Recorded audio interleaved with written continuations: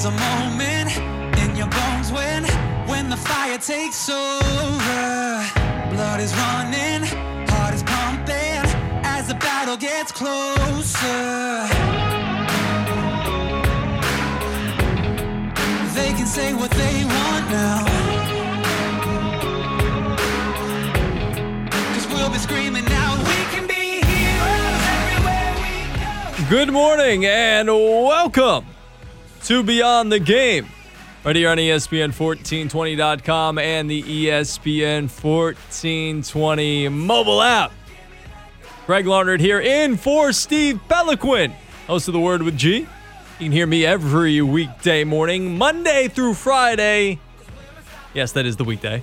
3 to 6 o'clock in the afternoon. But Stevie P is off this week. He's having a nice elongated Thanksgiving holiday week off, and much deserved. Very hard-working man. Love when I get an opportunity to fill in and talk to you a little bit in the morning time. And we are going to kick things off this morning by talking a little NBA free agency. And we're going to do so with one of my favorite NBA guys to get an opportunity to talk to on a weekly basis. He comes on my show usually every Wednesday, 5 to 6 o'clock in the evening time. He is the host of the NBA Pick and Pop podcast. It is a conversation that I had with my guy, Sam Dusenbury Jr.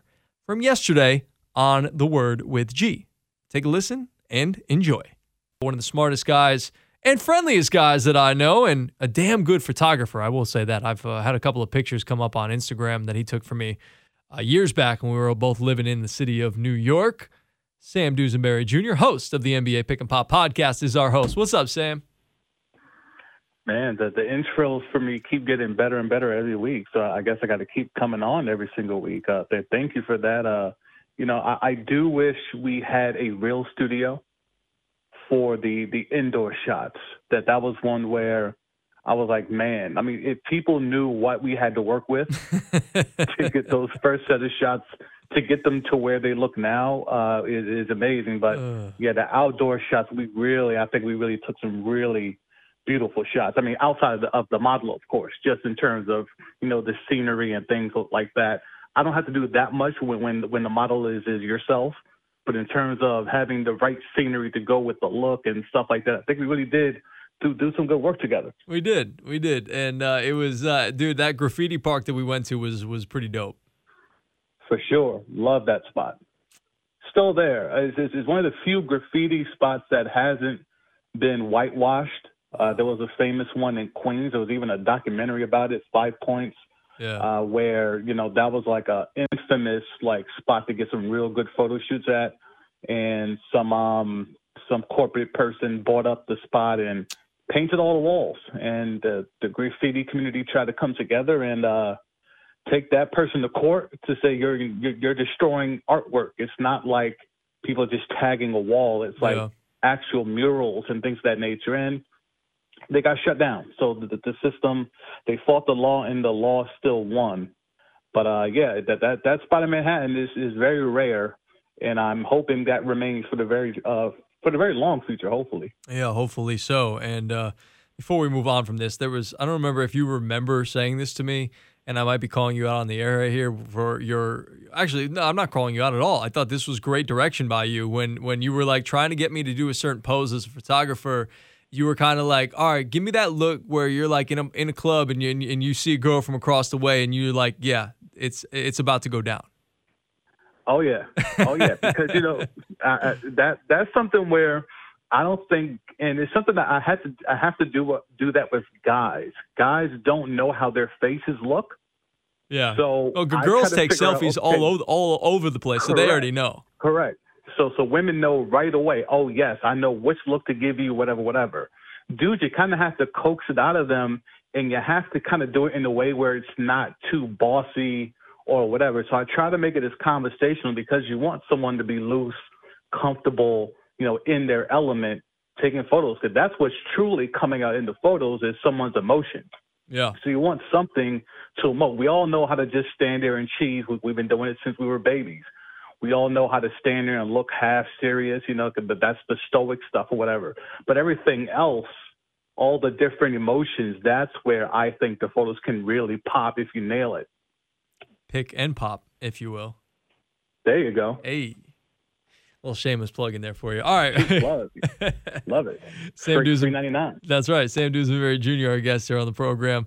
Again, host of the Pick and Pop podcast. All right, so let's start with the New Orleans Pelicans. And since we last spoke, Sam, last week, along with Elliot Clough, things have kind of shifted. And the trade for Drew Holiday has changed up a little bit, and how the way that it was reworked and some new pieces in the mix. So the final trade that went down between Milwaukee, New Orleans, and a couple of other teams was Milwaukee gets Drew Holiday. They also get the number 60th pick in Sam Merrill. And then New Orleans receives Steven Adams, Eric Bledsoe, the 2025, 2027 first-round picks, and then 2024, 2026 swaps via Milwaukee. OKC gets George Hill, Josh Gray, Kendrick Williams, Zion Cheatham, Darius Miller, the 2023 protected first rounder via Denver, 2 second-rounder picks, and Denver gets RJ Hampton. What do you make? I know it's a mouthful, but what do you make of this completed, finalized deal compared to what we first heard for the Pelicans? Well, it certainly makes sense, right? And I think that was something, me, you, and Elliot were trying to figure out on the air. It's like, well, there's too many guards, so that means there has to be another deal coming. One of these guards got to go. If not, two of these guards got to go. And, now we see with George Hill being moved on. It's like, okay, now that makes sense. And getting, Steven Adams to me is obviously the key here. Because me and you have been talking about it, for as long as I've been on your show. They lack size. And they lack the true big. They had Mirotic, your boy. They've had Derek Favors, who's the oldest 30-year-old ever. They've had a bunch of – it's been like a revolving door of placeholders at that 5 position. And, I said it on the podcast. It's just like, now this puts to bed the Zion's going to play the 5 stuff. I never believed it. I don't think he's a 5. I don't think he should ever be put in that position, even if you're playing small. He should just never play. He's 6'6". This isn't the Rockets. This isn't P.J. Tucker. Okay, he's 6'6". He should not be playing the 5 in any capacity whatsoever. So now you have a legit big. Now, granted, it could only be a 1-year rental. So that will remain. I mean, I'm assuming, in terms of the cap, the Pels should have some equity there. But if this is a 1-year rental, I kind of like it. Sam, can you still hear me, Sam? They want to win. They're not having Sandman come in and it's kind of a transition. You're like, no. The pieces are kind of sorted here already. There's not that much tinkering left to do. Now we got a big. Now we have a upgrade of some sort. It almost sounds like he was on the Wi-Fi and it got cut off there for a second. Maybe he was on the headphones, but we'll try to get Sam back. Yeah, talking about the Steven Adams trade, and we'll get Sam back up there. And we'll take your phone calls when we get him back up there. And talking about Steven Adams, it's nice to have a big, and it's not like they haven't had a big for a while. I mean, they had Anthony Davis. They also had Boogie Cousins, who was in the mix as well, and those guys were both big. I mean, we're talking Twin Towers there with those two guys, and it was great to have both those guys. And the rim protection was awesome when they had both of those guys, specifically Anthony Davis. All right, we got Sam Dusenbury Jr. back. Sam, I don't know what happened, but it sounded like you were like on a Bluetooth, and then it cut off, and so it was like you were talking like way far away from the phone. Wait, there he is. Turn itself on. Wait, you could say that again? I turned your pot off by accident. I was saying that I think my Bluetooth speaker heard me talking and somehow activated itself and plugged in the phone. So that's good to know. But sorry about that. That's all good. But yeah, it happens. Just to make it short, I think having the size is something me and you have talked about a lot. And having Steven Adams, even if it's a 1-year rental, to me, it makes a lot of sense because it's a win-now team. This isn't a transitional period. You have pieces in place. Assuming they bring back Young Reaper, they have enough scoring. Bledsoe will give you a little bit of scoring. We're assuming Lonzo will continue to mature, ... if healthy. And, I think Zion takes another step. Zion, again, ... if healthy, ... if not overweight, takes another step. So Stan Van's coming in with David Griffin, and they're trying to win and win right away. And I think right now, as constituted on paper, you're about a 5 to 7 seed. And I think that's around, that's pretty strong in the Western Conference. Yeah, again, Sam Dusenbury Jr. is our guest here on the program. And yeah, the Western Conference is absolutely loaded. So from you saying 5 to 7, that to me, that's a lot of confidence in a team that hasn't won before together. And for them to kind of come together as quickly as they're going to need to, and to win this year, you think they have the pieces now around them that they need to do that? Yeah, well, obviously outside of the fact that they were in the mix for it last year, and I think with certain teams taking a step back, the Warriors, is that a guaranteed playoff team? Not now. I can't guarantee that. The Rockets, with their, alleged turnover to roster, even though no one significant has been moved yet, and they're adding pieces, as you mentioned to me off the air. I don't know if that's going to be a thing. I don't know how Steven Silas is going to move with that team. So I can't guarantee that Houston's guaranteed to be a playoff team. So there's some fluctuation there. So I think, the Pels should be in that same mix. They should not be in the play-in tournament. If they are, I'm going to assume that's injury-based and not playing-based. And we'll get to your phone calls in just a second. If you want to jump in, 337-269-1077. Again, 337-269-1077. Sam Dusenbury Jr., again, our guest talking NBA. Before we do get to the phone lines, let me ask you about Kira Lewis Jr., who they drafted. How do you think he fits in as a young guard there from Alabama? Speed. And I think when you look at him, Drew Holiday was great at pushing the pace and knowing when to push the pace. He wasn't necessarily a transition guard, but he knew when to press the pace, and then he knew when to slow it up and wait for the action. And Kira Lewis can do a lot of that. The shooting, in my opinion, needs a little bit not a lot of work. But I think that's not what you're drafting him for. I think you're drafting him for a playmaking ability. He has decent size at 6'3". He kind of fits in that combo tweener guard type thing. So I think he's a guy where Stan Van's not known for playing rookies, but I think the NBA is very different from when Stan Van last coached and really coached, not that GM nonsense he was doing in Detroit. So I think he'll be more adept to putting Kira in there and letting him get some run because, quite frankly, would you want to kill Alexander Walker on the court, or you want to see what Kira Lewis is going to bring? To me, I'd rather put Kira Lewis out there, even though Nickeil Alexander-Walker has done a few decent things, but you drafted Kira Lewis that high as a lottery pick for a reason. So I would want to see that more so than what you may already know you have in Nickeil Alexander-Walker. All right, we'll see what shakes out with there. Do you think there's any comparison to De'Aaron Fox? I know Elliot Clough had made the comparison of potentially De'Aaron Fox. It seems like they match up sort of height-wise and weight-wise. I know De'Aaron's a little stronger at this point because he's a little bit older, but both are very speedy guards. Yeah, yes, on paper, right? But in terms of playing ability, De'Aaron is more in that John Wall mold, that young D Rose mold. I just don't see Kira being that aggressive with the rock. He could develop into that. Maybe, in Alabama, maybe the system didn't allow him to go off like that. So maybe in the league he'll be unleashed to a certain extent. But I don't see that type of scoring ability from him. I'm still working on the NBA comp for him because he's a lot of the different dudes. It's not like a pure, he's just a bootleg or a clone of ... At least not to me. I can understand what Elliot is saying.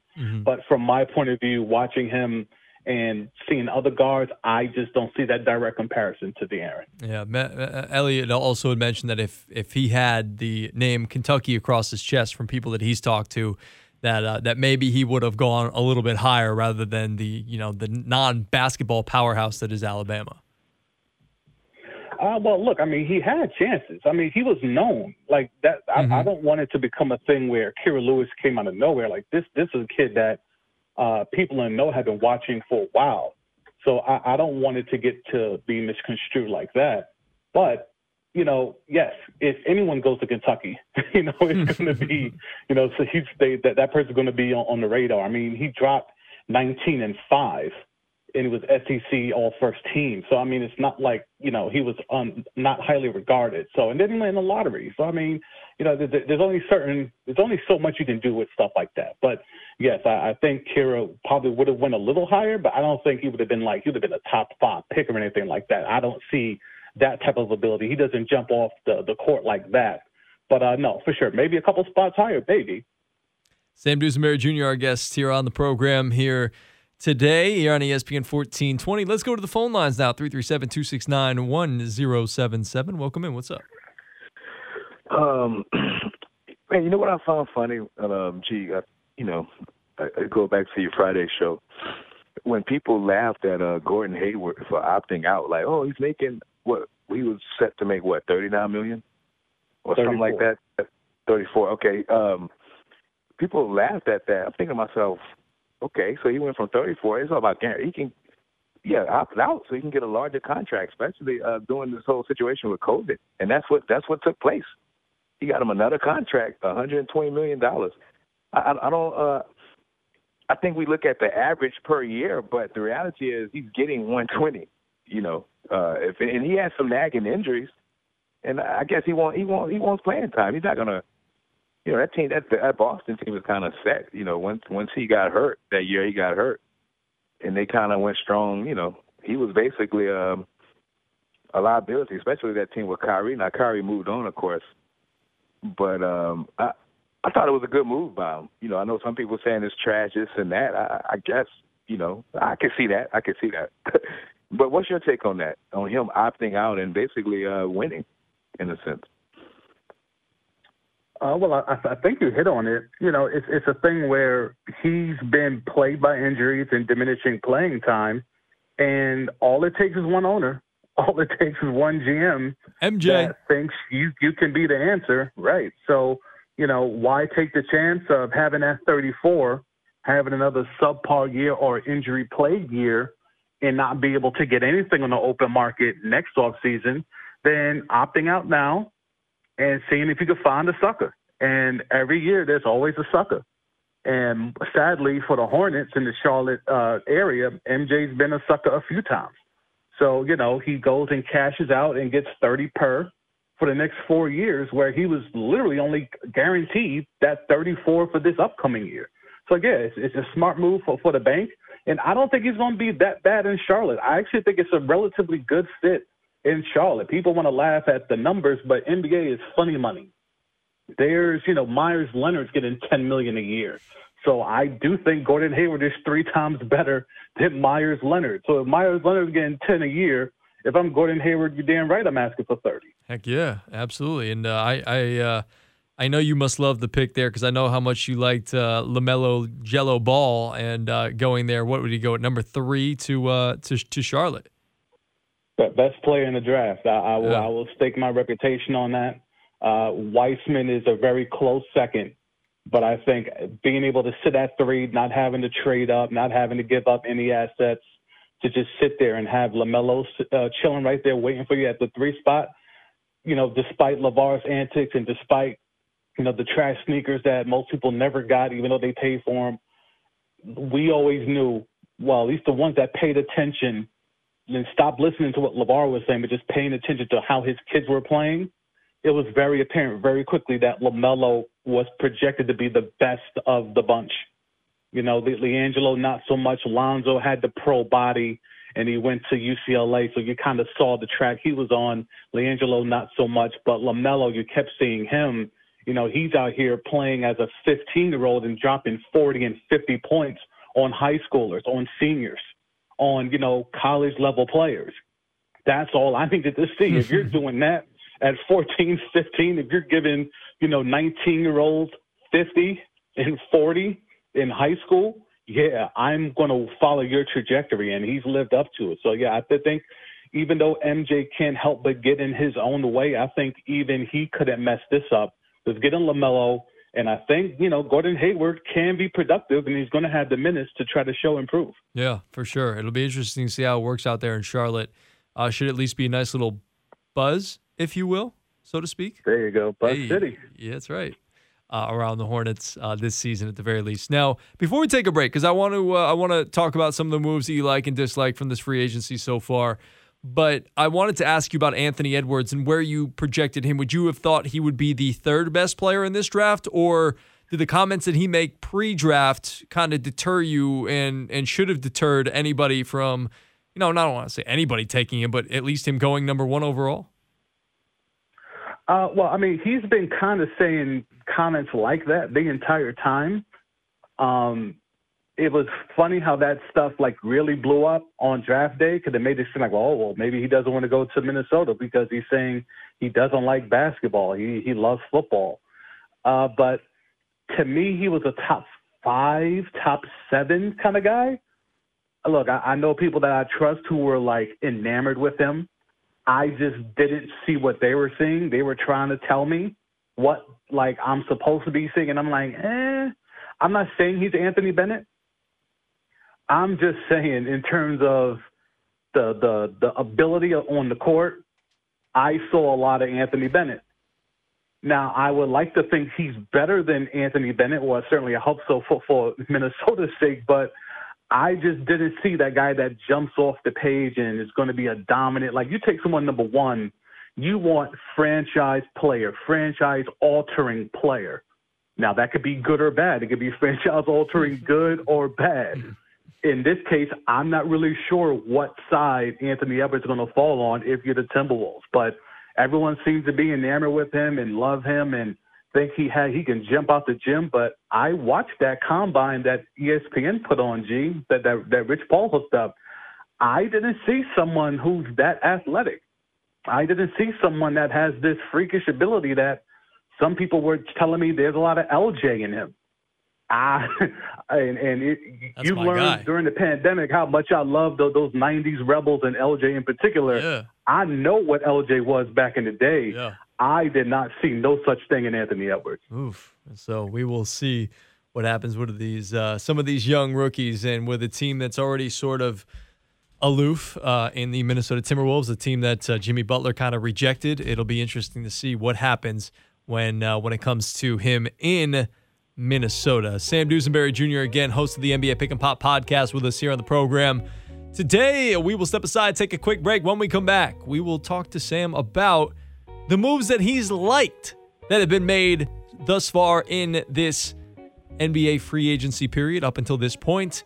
We'll do that when we come back. We'll also talk to him about his least favorite move as well when we come back here on the program on ESPN1420.com and the ESPN 1420 mobile app.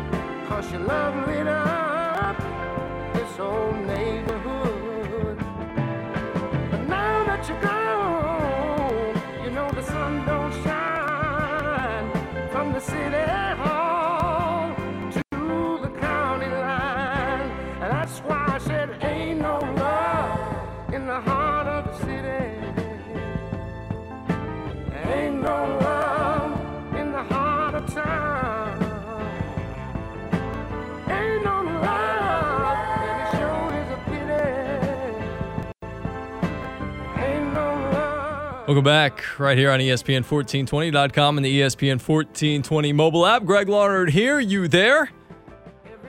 Rejoining us now, Sam Dusenbury Jr., the host of the NBA Pick and Pop podcast. Sam, I know we talked a little bit about the Atlanta Hawks, but give me some of the other moves that you are a big fan of with this NBA free agency that's kicked off last Friday. Well, I think me and you spoke about this player. I love the appeal of what Gallinari could bring to a team, and I think putting him with Trae Young will be magic. But outside of that, I got to go to the Lake Show. I love what they have done. Wes Matthews is a great shooter. Dennis Schroeder is a great combo guard to bring in there. He's a point guard who can score as well. I like what they did there. You know, the rich got richer in a certain essence. You know, I don't think any team has really splashed that was trash that now you're expecting them to be really good. Well, what about the Suns? I mean, they brought in Jay Crowder too. I mean, Boss Man 99. Well, I don't think they were trash. I didn't view them as trash. You know, but they're a team that didn't make the playoffs, I guess. Sure. If you want to go there with that, bringing in the point fraud, we know what he could do in terms of ability. He'll be great. Bringing in Boss Man, he'll bring down some defensive moxie there. So I'm not necessarily mad at that. But, yeah, I think a lot of good teams made really solid moves. There haven't been too many just outright, what are you doing? Besides, I guess, if you want to ride the whole Gordon Hayward to Charlotte thing. But outside of that, I don't see too many head-scratching moves by good teams. Not to say that there's not any bad moves, but I haven't seen any really good teams make horrible moves. I mean, the Clipper thing with Serge Ibaka, I can see why they think it's an upgrade, but I don't really know if that really is. So you can question that, but I wouldn't call that a bad move. But it's just, I think a lot of good teams made solid moves so far. How about Carmelo Anthony? I heard he's staying in Portland. Yeah, he's staying in Portland, and, he'll probably come off the bench because they went and got who did they go pick up? They picked up a 3 that might get the start over him. Was it Derrick Jones Jr.? No, it wasn't Derrick Jones Jr. They got Derrick Jones Jr. They got also was Derrick Jones Jr. Yeah. Derrick Jones Jr. Him and Melo might split some time there. I think they also brought back Rodney Hood. They did, yep. If I'm not mistaken. Mm-hmm. So, they have a lot of wings over there in Portland. But if they're healthy, look, Portland was in the Western Conference Finals a couple years ago. And I know they were in the play-in thing and they made the 8th seed last year, but that team wasn't healthy. So if you bring back Zach Collins, you have Nurkic, you have McCollum and Dame, so you have the core of that team intact. I don't know if they bring back Whiteside. I doubt it. But, you have the core of that team intact, and you bring back Melo, who kind of re-emerged or, reintroduced himself to the masses. I like Portland. All right, let's go to the phone lines now, 337-269-1077. I believe it's Ronnie that's with us. What's up, man? Yo, Sam. Yo. Yeah, you like the only thing I don't like about what we did the last couple of days was I like him as a player, but I think he's kind of old now. And Gasol, I think Gasol, we might kind of take a little step back on defense, I believe, losing Howard and McGee.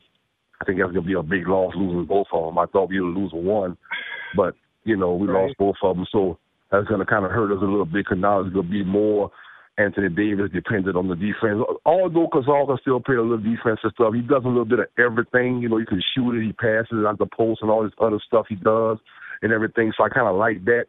But he's kind of stiff right now at this stage of his career, but he still can play. So I give him the benefit of the doubt until he shows me he's absolutely done. Well, I go ahead and believe in him a little bit, and Matthews and Schroeder, those are big pickups and stuff, and we got Harold from the Clippers. We ain't going to run plays for him to score, so he's going to bring us points without even us running sets for him and stuff like that. So I kind of like the moves. The only thing I just don't like, I see, is Gasol. But I'm waiting to see. I want to get on that right now and hammer him. And we'd be very bad in free agency. I just think we're going to take a step back on defense. So if our defense is say, for example, 4th right now, it might slip to maybe 7th or 8th, maybe with these additions, maybe. So that's still good. An 8th out of all these teams, so that's still pretty good. So I'll take it. We'll still be pretty good on defense, and I think we'll be locked down and focused on D. they'll still be a pretty good team. But they're so far so good. I like the moves. I always did love Schroeder, so I was so happy when we got him. But like I said, I didn't expect us to lose the White and McGee. But overall, I think so far so good. Like I said, so I'm hang up and listen to your thoughts about that later. Thanks, Ronnie. Well, there's a lot there. Let's see if we can iron all that out. So, the first thing is, Dwight was supposed to come back. Yeah, dude, I was going to ask you about that. There was a tweet that he put out with like 40-something minutes before he ended up signing with Philly. He's like, oh, I'm here to stay at Laker Nation, this and that and the other thing. And all of a sudden, he signs with Philly. What was up with that? Yeah, so he told them he wanted to come back. The Lake Show agreed in principle that, okay, we want to bring you back. And they were exchanging contracts. But in the midst of that, Montrezl Harrell became available. And Montrez gave them word that he would really be interested in coming there.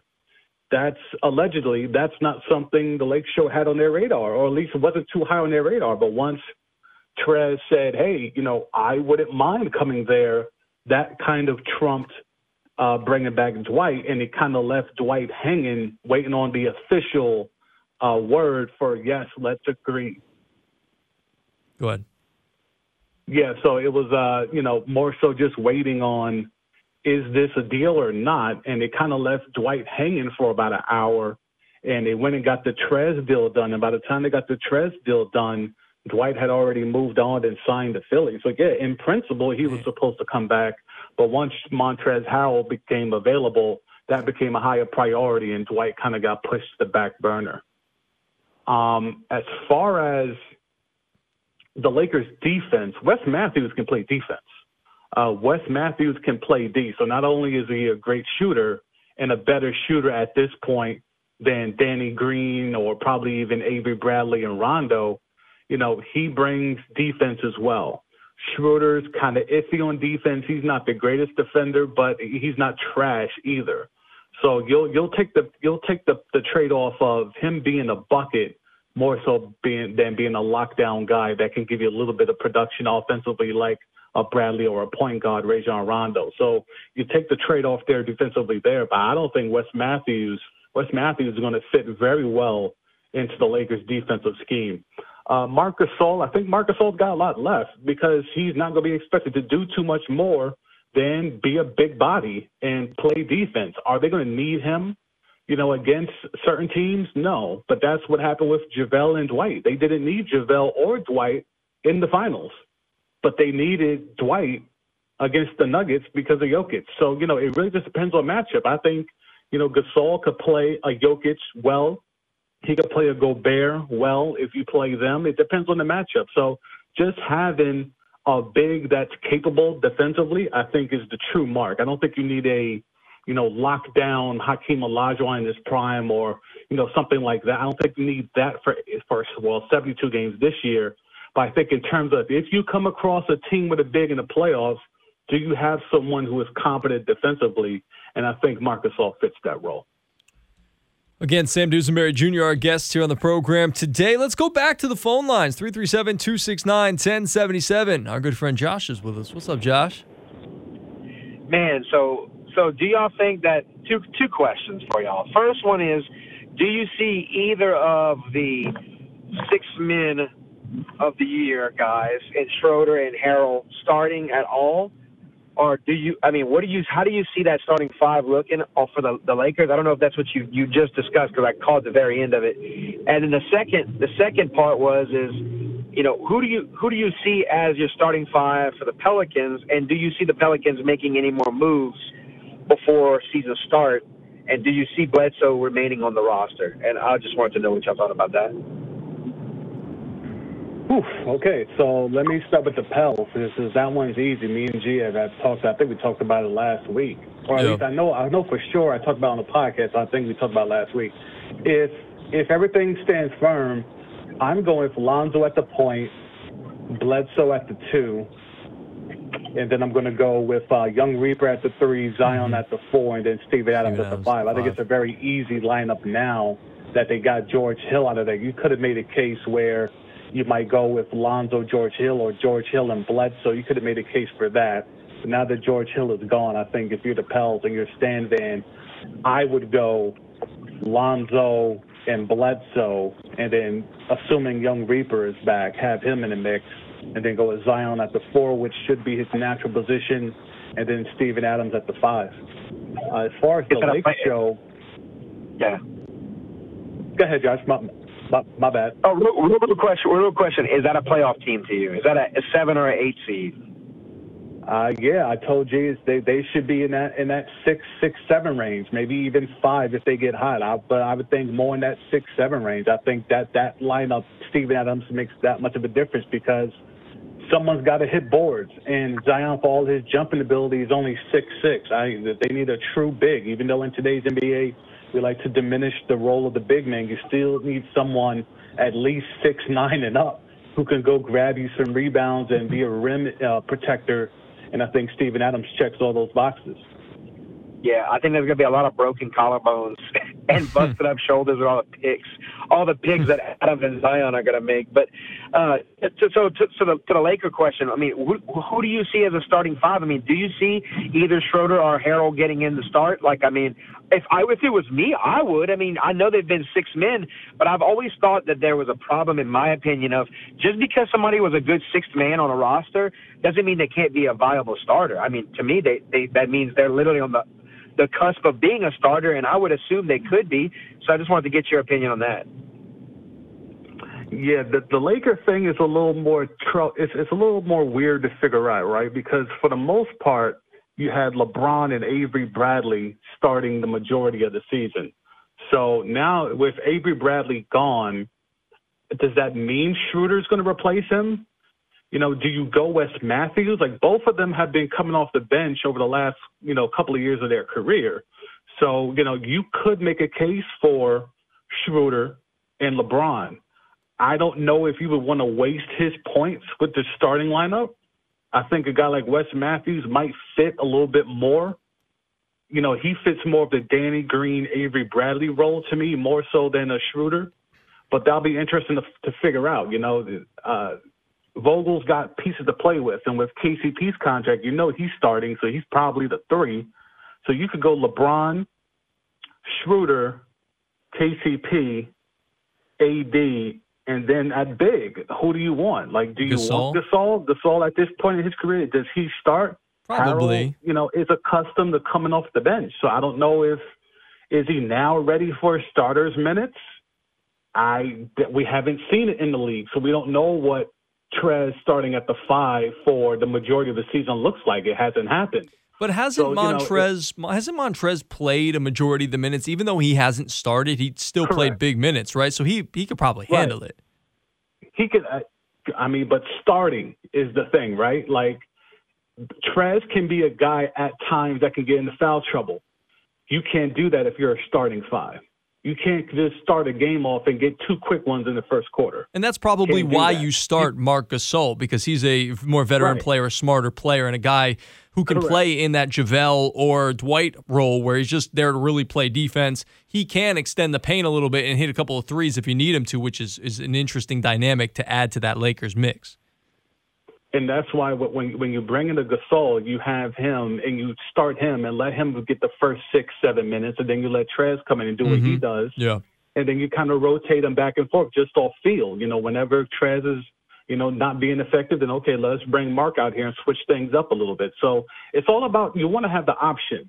JaVale was great over the last 2 years because he just played his role. He got very diminished in the bubble. I don't know what was going on with him in terms of, I know he's battling some injuries and things like that, but he just didn't look the same in the bubble. So maybe the Lakers know something we don't in terms of what he has left or how much of it still exists. But Gasol, to me, I think is competent enough to go in there and give you 20 to 25 minutes a night for the majority of a 72-game season. So, yeah, I would start him if I was Vogel. But I can understand if they are enamored by trying to give Trez that run just to see what he could look like as a starting 5. But then again, remember, he's 6'8", 6'9". He's the same size as LeBron. Yeah. So, Anthony Davis towers over him. You could do a thing where you go small and have AD at the 5 and Trez at the 4. You could do a lot of things. The key with the Lakers is interchangeable parts. Maybe Caruso gets elevated. Who knows? Maybe Caruso based off how he performed in the playoffs, maybe he gets some run to potentially run with the starting lineup. I mean, who knows? So, but that's going to be on Vogel. But the key is Schroeder's an upgrade. Wes Matthews is an upgrade. You don't have to worry about Danny Green anymore. You don't have to worry about what JaVale has left. The Lakers have found a way to upgrade their bench and their role players without giving up anything. So we got to give Rob Pelinka some credit. I know he's not highly thought of in terms of his acumen because of Rich Paul and LeBron and Clutch. But what he's been able to do salary cap-wise and contract-wise in structuring these deals has been flawless. He finished 7th in the Executive of the Year balloting last year. I think he should be way higher than that, and he's on a rampage to prove all the blue check boys wrong. Sam Dusenbury Jr., again, our guest here on the program today and on ESPN 1420. You mentioned Alex Caruso, and that's somebody I wanted to bring up also. If you wanted to have LeBron handle the ball, do you feel comfortable enough to have Alex Caruso handling the ball from time to time as well? Because you know LeBron loves Alex Caruso. Yeah, Caruso can definitely give you something. You know, they have with Caruso, Schroeder, and Wes Matthews. And then let's not forget the youngin, THT, who gave us that one game in the Western Conference Finals where he really showed you something. He might be a guy that could be in the rotation, and we might not even know that until next month when he's up playing. So THT is a guy that could be in the mix as well. But yeah, dude's only LeBron 19. Loves him some Caruso. He gives you a lot of ball handling. Obviously, we know him with the moxie and you know, the ferocity, and he plays with effort. And LeBron will always like guys who try hard and play with effort because he does the same. So, yeah, Caruso is also a guy to look for in that rotation. All right, here's my last one for you, Sam, before we let you go.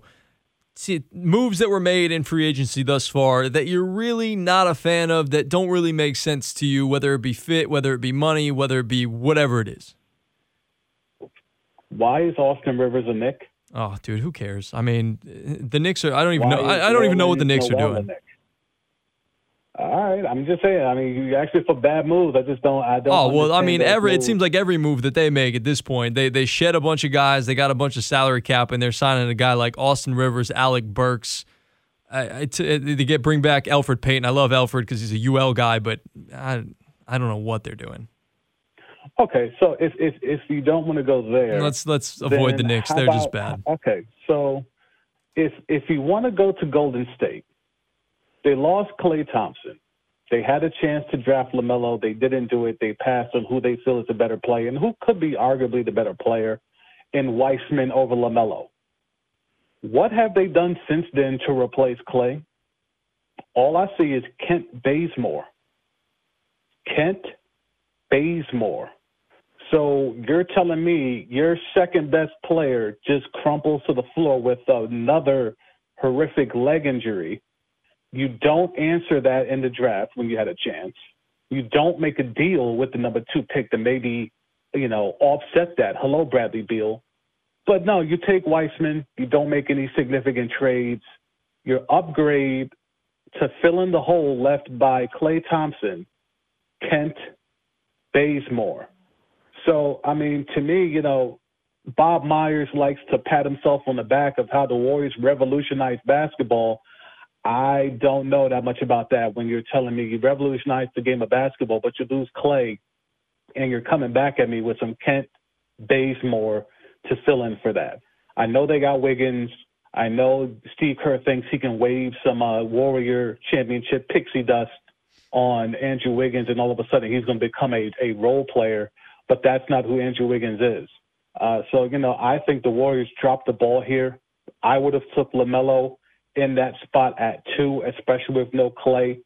I understood why they didn't. But to me, if you're still trying to win now, because the Warriors are still trying to act like they're a championship contender, which I don't think they are. I think that window is closed.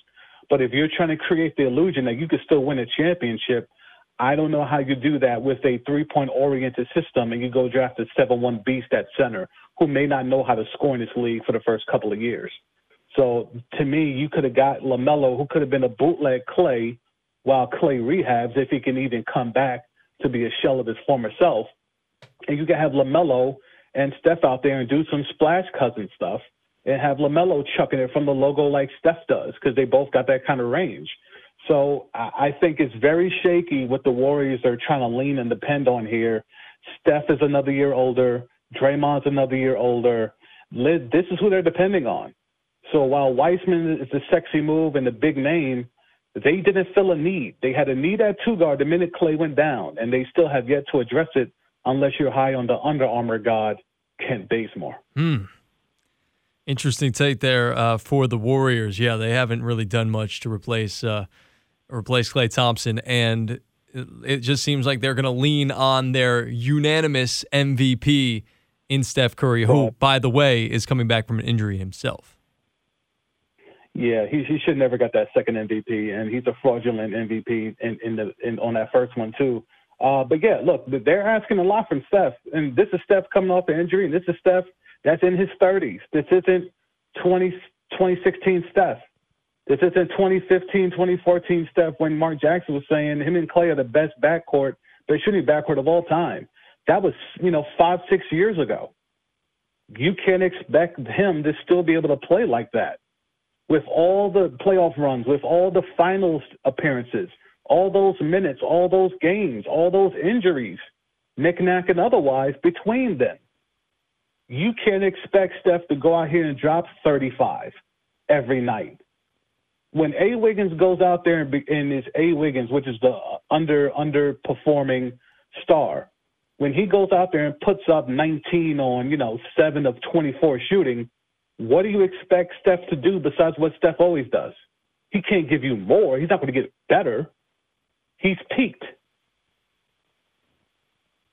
Warriors are in trouble, G. That window's closed, and they're trying to crowbar it open with some James Wiseman. Yeah. And as much as I love Wiseman, I can't co-sign. They're trying to change things up a little bit there from what they had done that had been so successful, and they think, oh, wave Steph back. Well, Draymond's still here, and he maybe a little fraudulent himself as well as being this big-time passing, big-time player, because we saw without the other pieces, what is Draymond? Just a habitual nut hitter. Bro, that whole run is fraudulent. If Kevin Love and Kyrie don't get hurt for that first chip, what happens? Then they blow the 3-1 lead the next year. Draymond's crying in the parking lot. And then they got to go beg Kevin Durant to come help them to go get 2 more championships. Yeah. And then they hang KD out to dry, force him to come back when he's not healthy, tears his knee up, Clay is out, and then they go lose to the board man up in Toronto. So that whole dynasty that they're going to be lauded about, Draymond is going to be in the Hall of Fame, unfortunately. All that credit is going to go to a dynasty, quote unquote, that really could have never existed if it wasn't for a few injuries. Is that one on the trash narrative board? Oh, you can find that one on YouTube. Oh, it's already there. Something that I have. Oh, it's been there. It's chilling there. It's got some views. So I've had some thoughts on this for a very long time. Very nice. The Warriors were not a dynasty. It is on YouTube, on the Sam D YouTube channel. You can find that there. Or you just go to thesamd.com and you can find everything. The merch, the podcast, the YouTube, all that good stuff. That's exactly what we've got. Sam Dusenbury Jr., our guest right here on the program, host of the NBA Pick and Pop podcast. Sam, I know you just dropped a podcast. I believe it was yesterday, 2 days ago, this past weekend, something like that. Tell me a little bit about the podcast. Where can people find it, and when do you expect to maybe have another one out? Well, we did 2 podcast episodes last week. We did one the day of the draft, a little preview and previewing free agency, and then we did one Saturday morning to kind of recap the draft, what did or did not happen, and recapping what's been going on in free agency. So we're getting some good feedback on it. You can find that on Apple Podcasts, Google Podcasts, Spotify, wherever you get your podcast. And we're probably going to do one the end of this week, get a little Thanksgiving hangover stuff going on, and have some conversations there. We're working on getting you on because it's long overdue. We're going to start to have some conversations with people that I know in the industry, people that I know the game of basketball. So I want to, chop it up with some people. I wanted to establish the podcast with my voice first. And then once we get the podcast where it needed to be, then bring on the talented people that I know who can do the same and have a really good conversation, yourself included. So we're looking forward to that. And, the podcast is available anywhere. thesamd.com is where everything audio and visual is at. And as always, I appreciate the time, brother. 5 stars, nothing less, right? You already know it. Tell a friend. That's it, man. Well, hey, look, I look forward to jumping on the pod with you whenever we can make it work. I'm busy, but I'll always make time for you to come on the pod. It's I've been on it a couple of times before it was what it is now, but looking forward to getting on to it when now that it's blown up and you're having a lot of success with it, man. I look forward to it, and I always appreciate you taking the time to jump on the show here with me to spit your game and talk your talk, man. It's always an enjoyment. People like you helping out people like me is why the game is so great. So I do appreciate that, everything you have done for me in my career, and always try to, reciprocate in any way that I can. So the pleasure is all mine. That's what it's all about, my man. Be good. Have a good rest of the week, and enjoy the Thanksgiving holiday. You got anything, any big plans for it? What you doing? Well, as someone that's plant-based, I can't tell you I'm looking forward to turkey. Tofu but turkey. Yeah, always looking forward to hang with the family, try to be as socially distant as possible, not trying to go get no one sick or get myself sick. So, we're trying to be very careful. But yeah, be more of a Zoom thing, but I may stop by one house and just check in with, the family, make sure everyone's good, but not make it a prolonged visit. But we're going to try to be very careful this Thanksgiving. I hope others do the same because numbers are rising. Yeah, they certainly are, man. Stay safe. Have a good Thanksgiving. All the best to you and the Dusenbury clan as it is, my friend. Be good and enjoy the Thanksgiving holiday. Sounds good, brother. Same to you and yours. Appreciate it. There he goes, Sam Dusenbury Jr. here on Beyond the Game. Hour number 1 in the books. We take a quick break. We come right back. Hour number 2 begins after this.